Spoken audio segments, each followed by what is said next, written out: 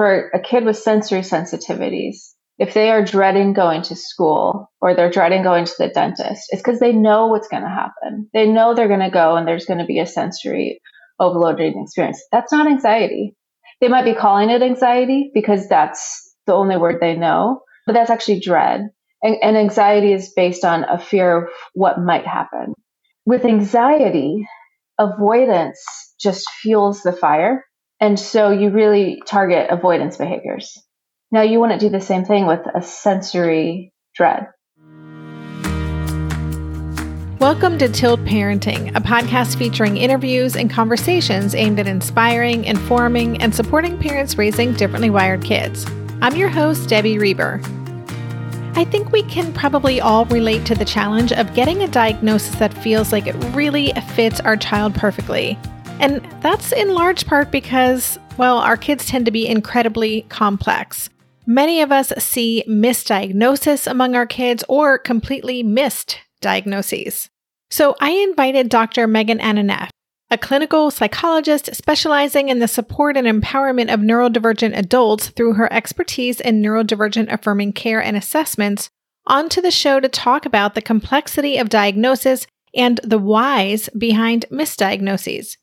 During this conversation, Megan, Anna, and I talk about so many different things, including diving deeper into the assessment process and why so many people slip through the cracks when seeking a diagnosis, why it's so important to get clarity around a child's wiring in order to provide them with the support that will be most meaningful and affirming, why identifying one's neurodivergence, whether that's through self-identification or a medical diagnosis, really matters, and the kind of trauma a person can experience when they go through life without that diagnosis. We also discussed how to identify and vet neuropsych evaluators who take a neurodivergent affirming approach to the whole assessment process. As you can hear, we covered a lot of ground. And I should share that I first learned about Megan Anna through her wonderful Neurodivergent Insights Instagram page and her popular Misdiagnosis Mondays series of visuals. Megan Anna herself is a late-in-life diagnosed autistic ADHDer, and she brings a unique perspective and a deep, deep passion for enlightening the mental health field about the diverse manifestations of autism and ADHD beyond the stereotypes. She translates research into visualizations, which she shares on her website, Instagram, and through monthly workbooks. And she's co-authored 2 books and has published in several peer-reviewed psychological journals. Her forthcoming book, Self-Care for Autistic People, will be published in early 2024. Thanks so much, and now here is my conversation with Dr. Megan Anna Neff.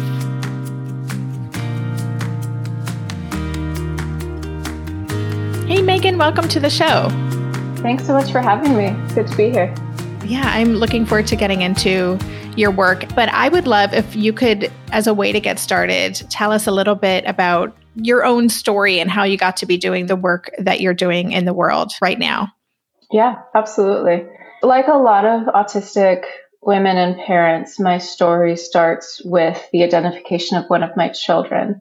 And I'm seeing that so much. There's this term I really like, the lost generation of autistic women. And we could also talk about the lost generation of ADHD women and also genderqueer and trans people and BIPOC people. But the term that really resonates with me is this lost generation of autistic women. And my journey was interesting because I was getting a doctorate in psychology. And so supposedly this is, one of the highest degrees possible in the mental health world. I should know better, right? And it was interesting with my oldest child, again, classic girl story. She'd been diagnosed with ADHD at a young age, but every couple, maybe every 6 months, I'd be like, it just doesn't quite feel right. And I would look into autism, but then I'd go back to those stereotypes of no, but she enjoys people and she can do conversations. And so then, my spouse and I would talk about it and be like, no, can't be. But it was about a month before I graduated and kind of a very specific situation happened that led to a pretty significant meltdown. It was due to her taking something very, very literally that was just obviously not literal. Me being autistic, I'm pretty direct. I was like, what if this is autism? What if this is something else? And, she looked at me and she's like, well, I'd be the same person. I would just understand myself better. So that started a research dive into autism in girls. And like within 2 days of her and I learning about this together, we were like, yeah, this makes sense. And that was later confirmed with a medical diagnosis. That led me down a rabbit trail around autism and women and realizing I was autistic, again, later confirmed with a medical diagnosis. It was shocking to me. Here I am, a relational psychotherapist. I love like emotionally intense conversations. I'm pretty empathic and relational. And, 3 weeks later, I graduated with a doctorate in psychology. So that was where I was just like, something is really wrong with the field. If I struggled, I nearly missed my daughter. I missed myself for 37 years. And that's where Misdiagnosis Monday came from. That's where my advocacy came from, was just this realization of the mental health world, let alone the public. There's so much misinformation out there and so much we have to unlearn and relearn around specifically autism, but also ADHD and other forms of neurodivergence. Yeah, your story, as you're sharing it, I'm thinking of Dr. Devin Price's story is similar in some ways. We had Dr. Price on the show as well about his book, Unmasking Autism, which is fantastic. Such a good book. Yeah. Yeah, game changer. I just find this so fascinating. And I hear this from so many people in my community through their children's identification. They're discovering this about themselves. I'd even like to go into that a little bit. I know there's a lot of women now, well, a lot of autistic adults in general, or ADHD adults are self-identifying. And then you use this term medical diagnosis. Is medical considered when you actually go through a battery of tests, or what is that? Yeah, so medical diagnosis is when, a medical provider knights you with the official diagnosis. So self-identification, I think I actually got that term from Devin Price. I really like that term because, again, it's moving away from diagnosis and pathology into like, this is an identity. Self-diagnosis is also a term. And I self-diagnosed before I was medically diagnosed. Now that's complicated because I had access to all the assessment tools. I had my IQ test. I was able to look at the data with a little bit higher, I guess, skill set just because I'm trained in it. I'm a big fan of self-diagnosis because there are so many barriers to diagnosis. And there's frankly a lot of mental health professionals and assessors who still don't understand non-stereotypical presentations of autism and ADHD. So just for accessibility reasons and because of all the barriers people experience, I'm not against self-diagnosis, a proponent of it. I do think there is so much information happening with neurodivergence now that I think it would be easy for someone to like see one TikTok reel and identify with it for other reasons. So I suspect that is happening some, but even so, I think the benefits of self-diagnosis far outweigh the so-called risks.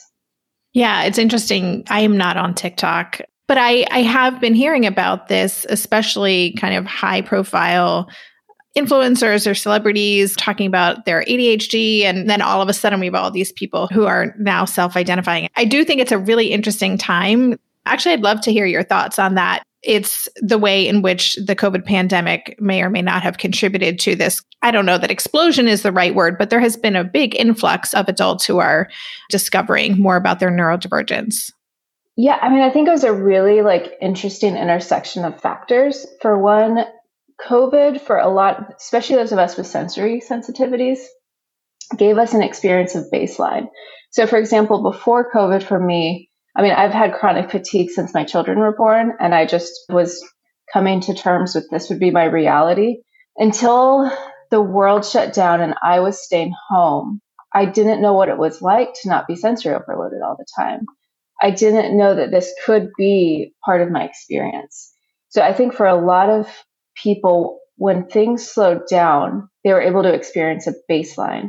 And then for ADHDers, when they lost structure, a lot of ADHDers really started to struggle with the loss of structure. And so their executive functioning struggles became more apparent. Those of us who are parents, we were now working and parenting. I love Esther Perel's idea that we weren't working from home, we were working with home. So again, more demands on our executive functioning.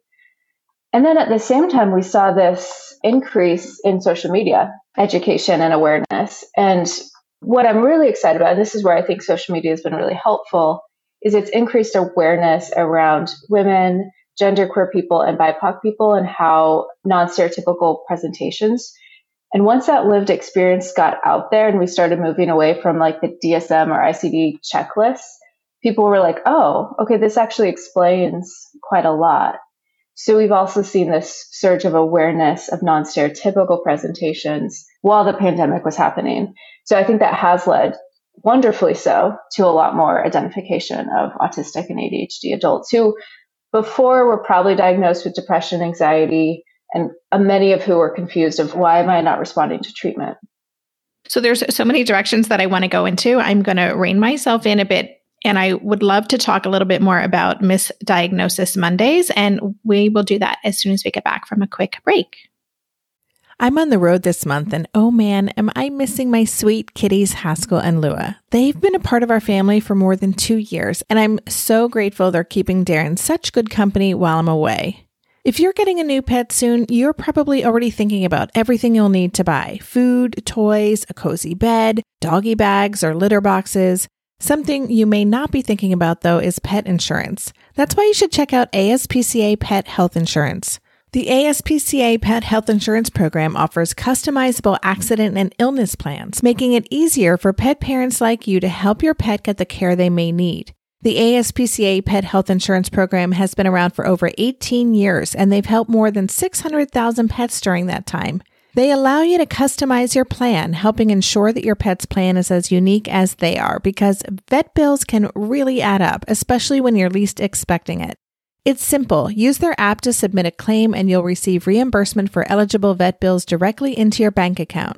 To explore coverage, visit aspcapetinsurance.com/parenting. That's aspcapetinsurance.com/parenting. Again, that's aspcapetinsurance.com/parenting. This is a paid advertisement. Insurance is underwritten by either Independence American Insurance Company or United States Fire Insurance Company and produced by PTC Insurance Agency Limited. The ASPCA is not an insurer and is not engaged in the business of insurance.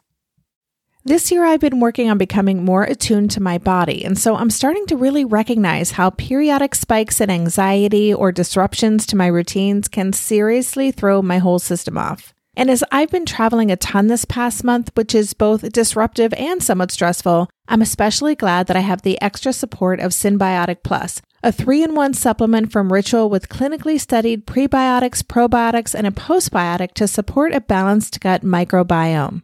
Synbiotic Plus provides fuel to the cells that make up the gut lining to support a healthy gut barrier. And it comes in this very cool minty delayed release capsule, which was specifically designed to help survive the harsh conditions of the upper GI tract for delivery to the colon. The bonus is that the capsules don't need to be refrigerated, so I can easily bring them with me in my carry-on. On a personal level, I love that Ritual is committed to sustainability. They're a female-founded B Corp, meaning they are holding themselves accountable long-term to not only think about their company's financial health, but also the health of people and our planet. There's no more shame in your gut game. Synbiotic Plus and Ritual are here to celebrate, not hide your insides. Get 25% off your first month for limited time at ritual.com/tilt. Start Ritual or add Synbiotic Plus to your subscription today. That's ritual.com/tilt for 25% off. The way that I first heard of your work was someone in my community turned me on to your Misdiagnosis Mondays, and I started diving into your website and the visuals you made. So could you tell us a little bit more about what Misdiagnosis Mondays is and what you're doing through that work and how you're sharing it with people? Yeah. First of all, it took off in a way that I wasn't expecting. I started it when I probably had like 400 followers on Instagram. So it was kind of terrifying when these started going viral. But the reason I started it was really because of what I had experienced of realizing all of the diagnoses that I had had leading up to my autism diagnosis. I was thinking through also the probably 500 plus clients I've had and realizing yep, I miss that person. I miss that person. I miss that person. And just realizing that autism could present as so many different things, especially borderline personality disorder, I think is a really common misdiagnosis for autism. And so I just wanted to create a visualization. I think in visuals, I think in images. So I wanted to create a visualization of why does it make sense that autism is being misdiagnosed? And so that's why I wanted to create the Venn diagrams of showing this is the overlap. This is how it could present. But if you dig under the surface, here's actually the cause of why it presents this way. And then from there, I got interested in ADHD. So I did a series on ADHD because that also can lead to a lot of misdiagnosis. I'm a little bit terrified by how viral the diagrams are because when I wrote them with a really long blog post article with like 20 research citations for every article. And when it lives outside of that context, I'm a little bit terrified of like, how are these being used? Is this oversimplifying the really complex things? But mostly I've heard from people that it's helpful to have that visual map. Yeah, that's fascinating. And you mentioned borderline personality disorder. That is something that I didn't realize that can commonly be mistaken for autism. Could you talk about that a little bit more? It's really interesting. Yeah, to clarify, it is possible to have both. Now, for it to be both, the experiences, the traits or symptoms of BPD would have to be above and beyond kind of a traumatized autistic experience.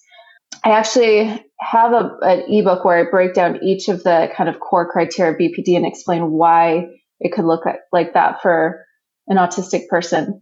One, like sensory overload and emotional regulation can look a lot like some of the hot emotional moments that we typically see with BPD.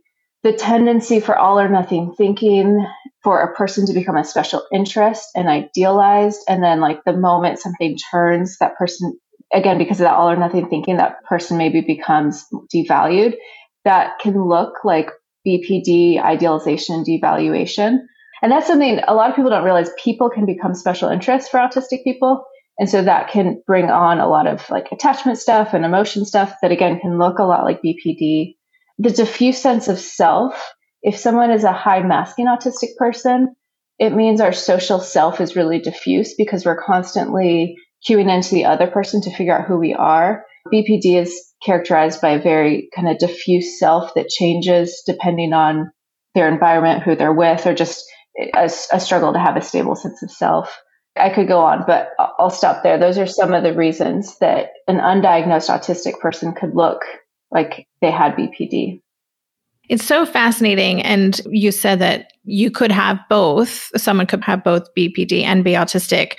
It reminds me that when my child was very young and the very first formal assessment we went through, I think when my child was 13, 14 years ago, we were told you can't be ADHD and autistic. Those cancel each other out. Giftedness wasn't even factored into the equation. Could you just clarify that it is possible to have multiple things going on, correct? Yeah, it is. It is. And that's been a change to the DSM. And that's partly why it's so under researched. I mean, thankfully we're catching up, but the overlap between autism and ADHD is huge, but we're really kind of just at the beginning of that research because until the recent version of the DSM, yeah, it was said that you couldn't have both. You couldn't be diagnosed with both. That's not true anymore, which is great.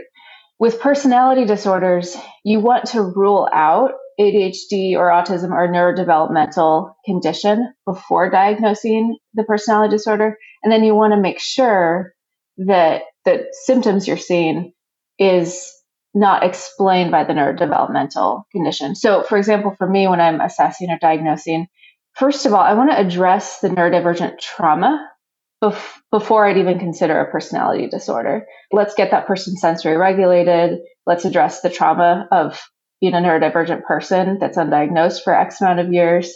And then maybe it could be beneficial to reassess to see if they meet criteria for a personality disorder. But I think first addressing the traumatic neurodivergent experience is really important.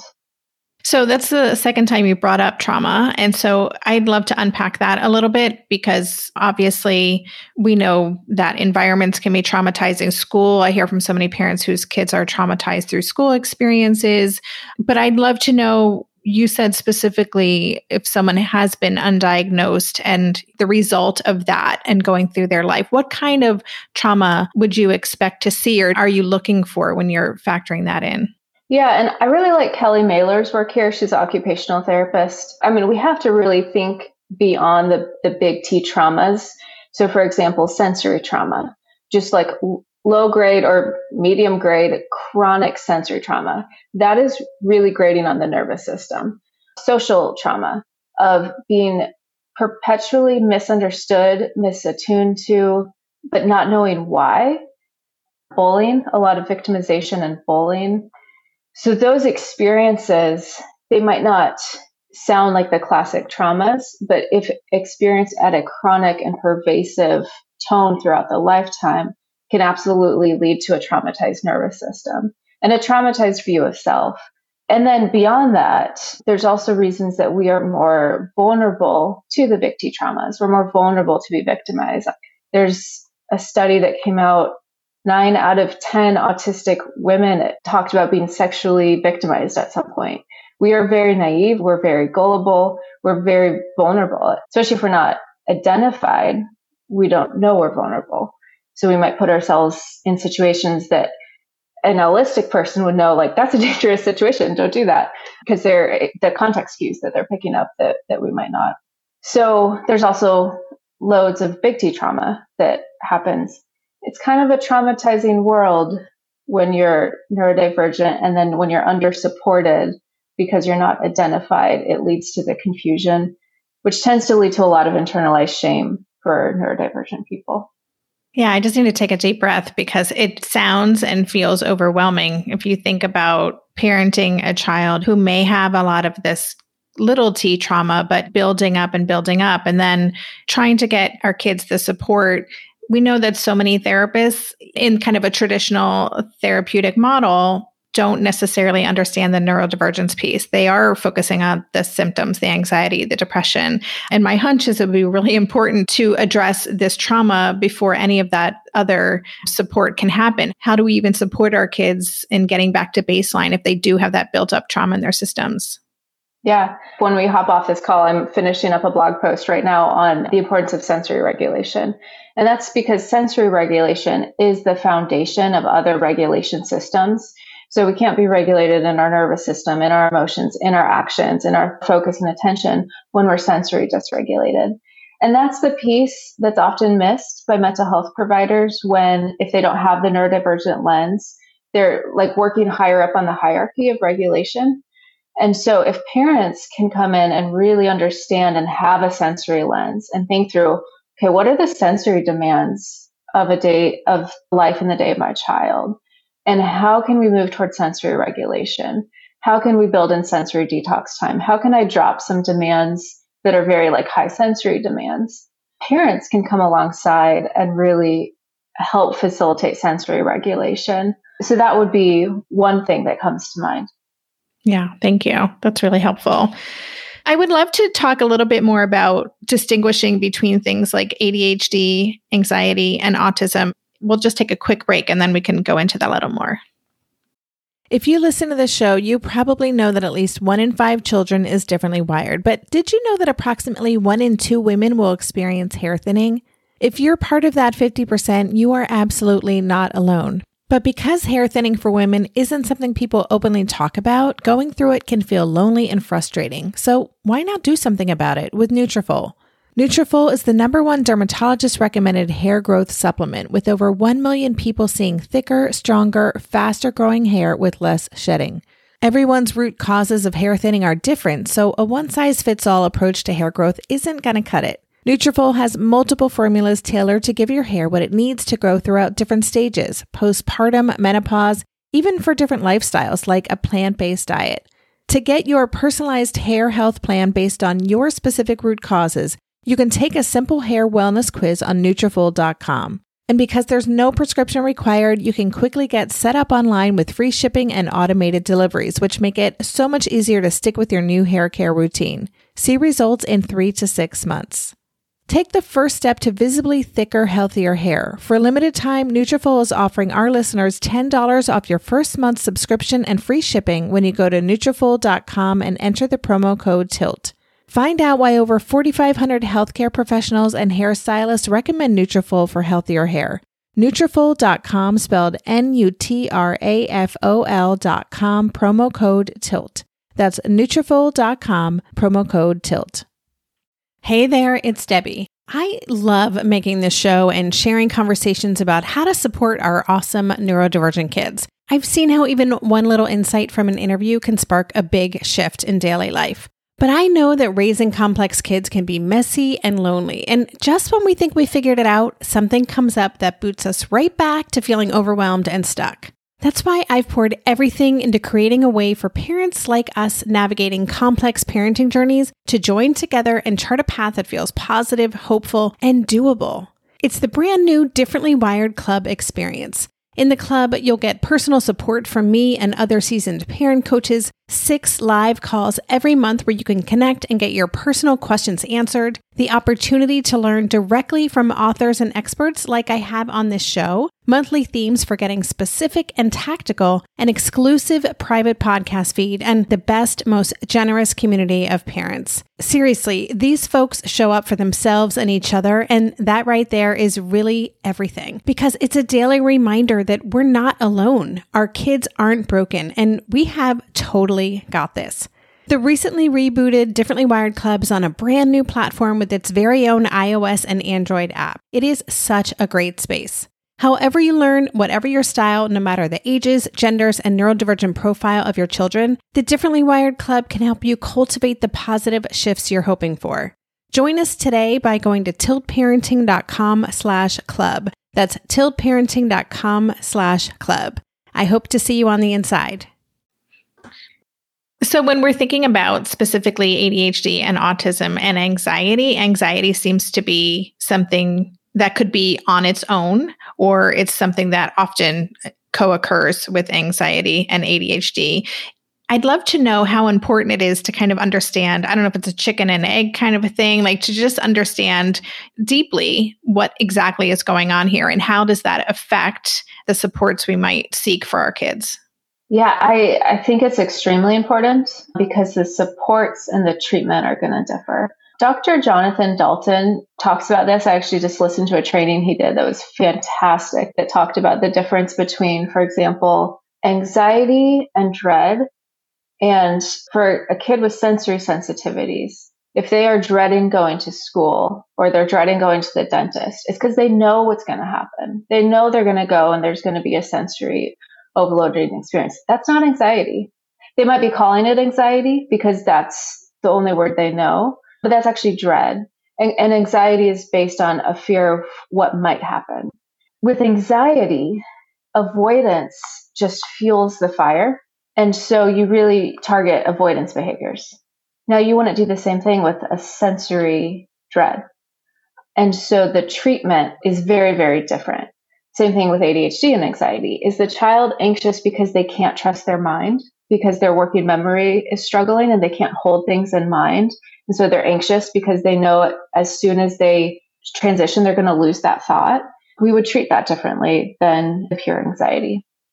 Yeah, that makes so much sense. And I feel like we could do a whole conversation on that. Very fascinating because I'm sure you're reading the same reports I am about this spike in anxiety and depression among young adults and teens, adolescents, and tweens. I'm just really interested in how that is being supported and whether or not the modalities that parents are using or therapists are using are actually effective, you know? Yeah. I would love to just, before we wrap up, talk a little bit about the assessment process. And I know that you focus primarily on adults. And I know there are going to be a lot of parents who are listening to this who are wondering, how do I go about finding the right person? That comes up in listservs all the time that I'm in, someone who really understands complicated kids. And I know you talk about neurodiversity affirming assessments. And so I'd love if you could talk about what that is and maybe what are some signs that someone might be neurodiversity affirming in the way they approach evaluations. Yeah. So some language signs that might be there would be just even talking about neurodivergence. Now, I will say that's becoming a little bit of a catchphrase, which is both good and bad. Good in that I like that people are starting to think differently outside of pathology. But then there's a lot of people who are putting that, like sprinkling that on their websites. But then if you go deeper, you realize their principles actually aren't neurodivergent affirming. But looking for language around like neurodivergent affirming, neurodivergent informed, language such as like ASD, autistic spectrum disorder, they're going to be working from the more traditional paradigm. And so that's going to be a different experience. As far as assessment tools, I really like the MIGDOS. It's better at capturing non-stereotypical presentations of autism. Frankly, I think it's better at capturing girls and genderqueer children, and again, non-stereotypical presentations. So even if they're only using the ADOS, that's kind of considered the gold standard for children. That would be something I'd be paying attention to. I'd ask, like, do you also use elements of the MIGDOS? And then how they talk about autism on their website, you're going to get a lot of those language signs of how they're talking about it. The difference in regards to the assessment and the report, the measurements are pretty much the same, other than those of us who are doing affirming assessments tend to like the MIGDOS, but the language of the report is going to be really different. Traditional reports, it's so deficit based. This child can't do this. The child can't do that. Whereas an affirming report is going to talk about brain style differences, strengths of the autistic or ADHD brain style, as well as like these are areas of struggle, that these are some support needs because they're navigating an allistic world. So the languaging of that report is going to feel really different. And then the messaging to this child as well. Whatever message a parent receives around a diagnosis, they're going to take that in. And that's going to influence how they talk to their child about the diagnosis. So language of brain style and differences, this is so important, I think, in the assessment process, because that sort of messaging is going to be so much more empowering for a child than deficit-based language. Yeah, that's so helpful. And I think that's where so many parents, at least who come here to Tilt, if they've just gone through that process, some of them are traumatized by the way the report was presented to them, the language that was used, the urgency behind the interventions and all of that stuff. So it is a good reminder to take your time in trying to find, and then of course we know there are huge waiting lists, but to take your time in finding the right person who will really have that strengths-based approach. I kind of want to nuance that of it's so hard to get an assessment. And if you're trying to get your child accommodations, get the assessment where you can. Like if you can get a lower cost or a free assessment through the like kind of medical system you're in, and then learn ways of how you're going to message it to your child. So yes, when possible, find an affirming assessment. But I fear that message could also lead to more parent paralysis of like, it's so hard. And if you need that diagnosis to get access to occupational therapy or accommodations, there are ways that you can be a buffer in how you're messaging the results to the child. Yeah, that's great. I don't know if you've read Megan Ashburn and Jules Edwards' book, I Will Die on This Hill. Heard of that book yet? I've heard of it. I haven't read it yet. It's really great. I loved it. They're actually on this season as well talking about it. But one of the things that Jules, who is an autistic adult raising autistic kids, talks about is taking an autism moon. So instead of a honeymoon or a baby moon, just taking a year when you have that information to just come to a place of peace about it yourself, to really take the time to research, how do I want to support my child and slow things down.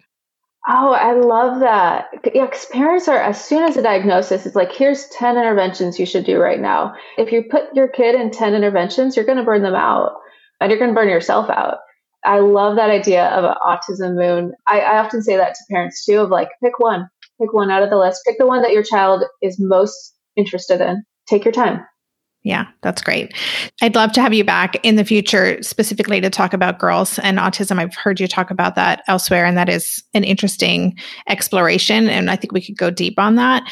But before we wrap up, I know you have a book that you're working on, Self-Care for Autistic People. Would you tell us a little bit about that project? Yeah, I'm really excited about it. It's Simon & Schuster. It should be out early January 2024. And it's really kind of bite-sized information of like, here's 100+ tips of self-care strategies for autistic people. Probably more geared for adults and teenagers, but I think, if parents were to read it, they'd be learning about kind of the inner workings of an autistic mind and body. That's exciting. Where are you in the publishing process? I am in the middle of a sprint I was contacted about this project recently, and I'm turning the transcript over in 4 months. So, you can be sending me positive energy. The last time I wrote a book, it was like a 15-month process, not a 4-month process. So I'm in the middle of writing it. All right. Well, we will send you energy to get to the finish line. I know what a huge lift it is to do. Before we say goodbye, where can listeners connect with you and learn more about your work? Yeah, so I am on Instagram, neurodivergent. the _ insights. Best way to get in contact with me would be my email. And then my website, neurodivergentinsights.com. I have a membership area where there's lots of workbooks and resources, and as well as a newsletter. I have a newsletter for families. That newsletter is probably be best for your listeners because that's where I talk more about parenting and children. Awesome. Well, listeners, I will have links to all the places that you can connect with Megan on the show notes page. It'll be pretty extensive. I've taken lots of notes during this conversation. So, Megan, I want to just thank you so much for everything you shared today. And I just really appreciate you sharing with us today. Absolutely. Thank you so much for having me on. And this is obviously a really near and dear topic to me. So thank you for making the space for this conversation. You've been listening to the Tilt Parenting Podcast. To go deeper into this episode, visit the extensive show notes page. For every episode, there's a dedicated page on my website with links to all the resources mentioned, a full transcript, and a podcast player with key takeaways marked so you can easily go back and re-listen to the sections you're most interested in. Just go to tiltparenting.com/podcast and select this episode. The Tilt Parenting Podcast is hosted by me, Debbie Reber, author of the book Differently Wired and the founder of Tilt Parenting. This episode was edited by Andrea Curtis Amasquita, and show notes were put together by myself, Andrea, and Lindsay McFadden. If you get a lot out of this podcast and want to help cover the cost of its production, please consider joining my Patreon campaign. On Patreon, you can sign up to make a small monthly contribution, as little as $2 a month, and it's super easy to sign up. Just go to patreon.com/tiltparenting to learn more, or click on the Patreon link on any show notes page. To follow Tilt Parenting on social media, go to @tiltparenting on Instagram and Twitter and on Facebook. Lastly, please help this podcast stay visible and easily found by the listeners who need it by subscribing and leaving a rating or a review on Apple Podcasts or wherever you listen to podcasts. Thank you so much. And that's all for this week. Stay safe, stay well, and take good care. And for more information about this podcast or any of the resources that Tilt offers, visit tiltparenting.com.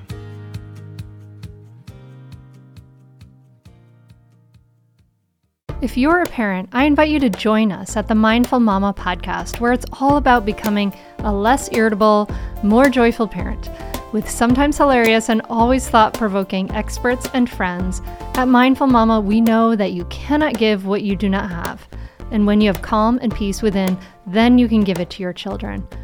I'm Hunter Clark Fields, and I can't wait to see you there. Listen in to the Mindful Mama podcast.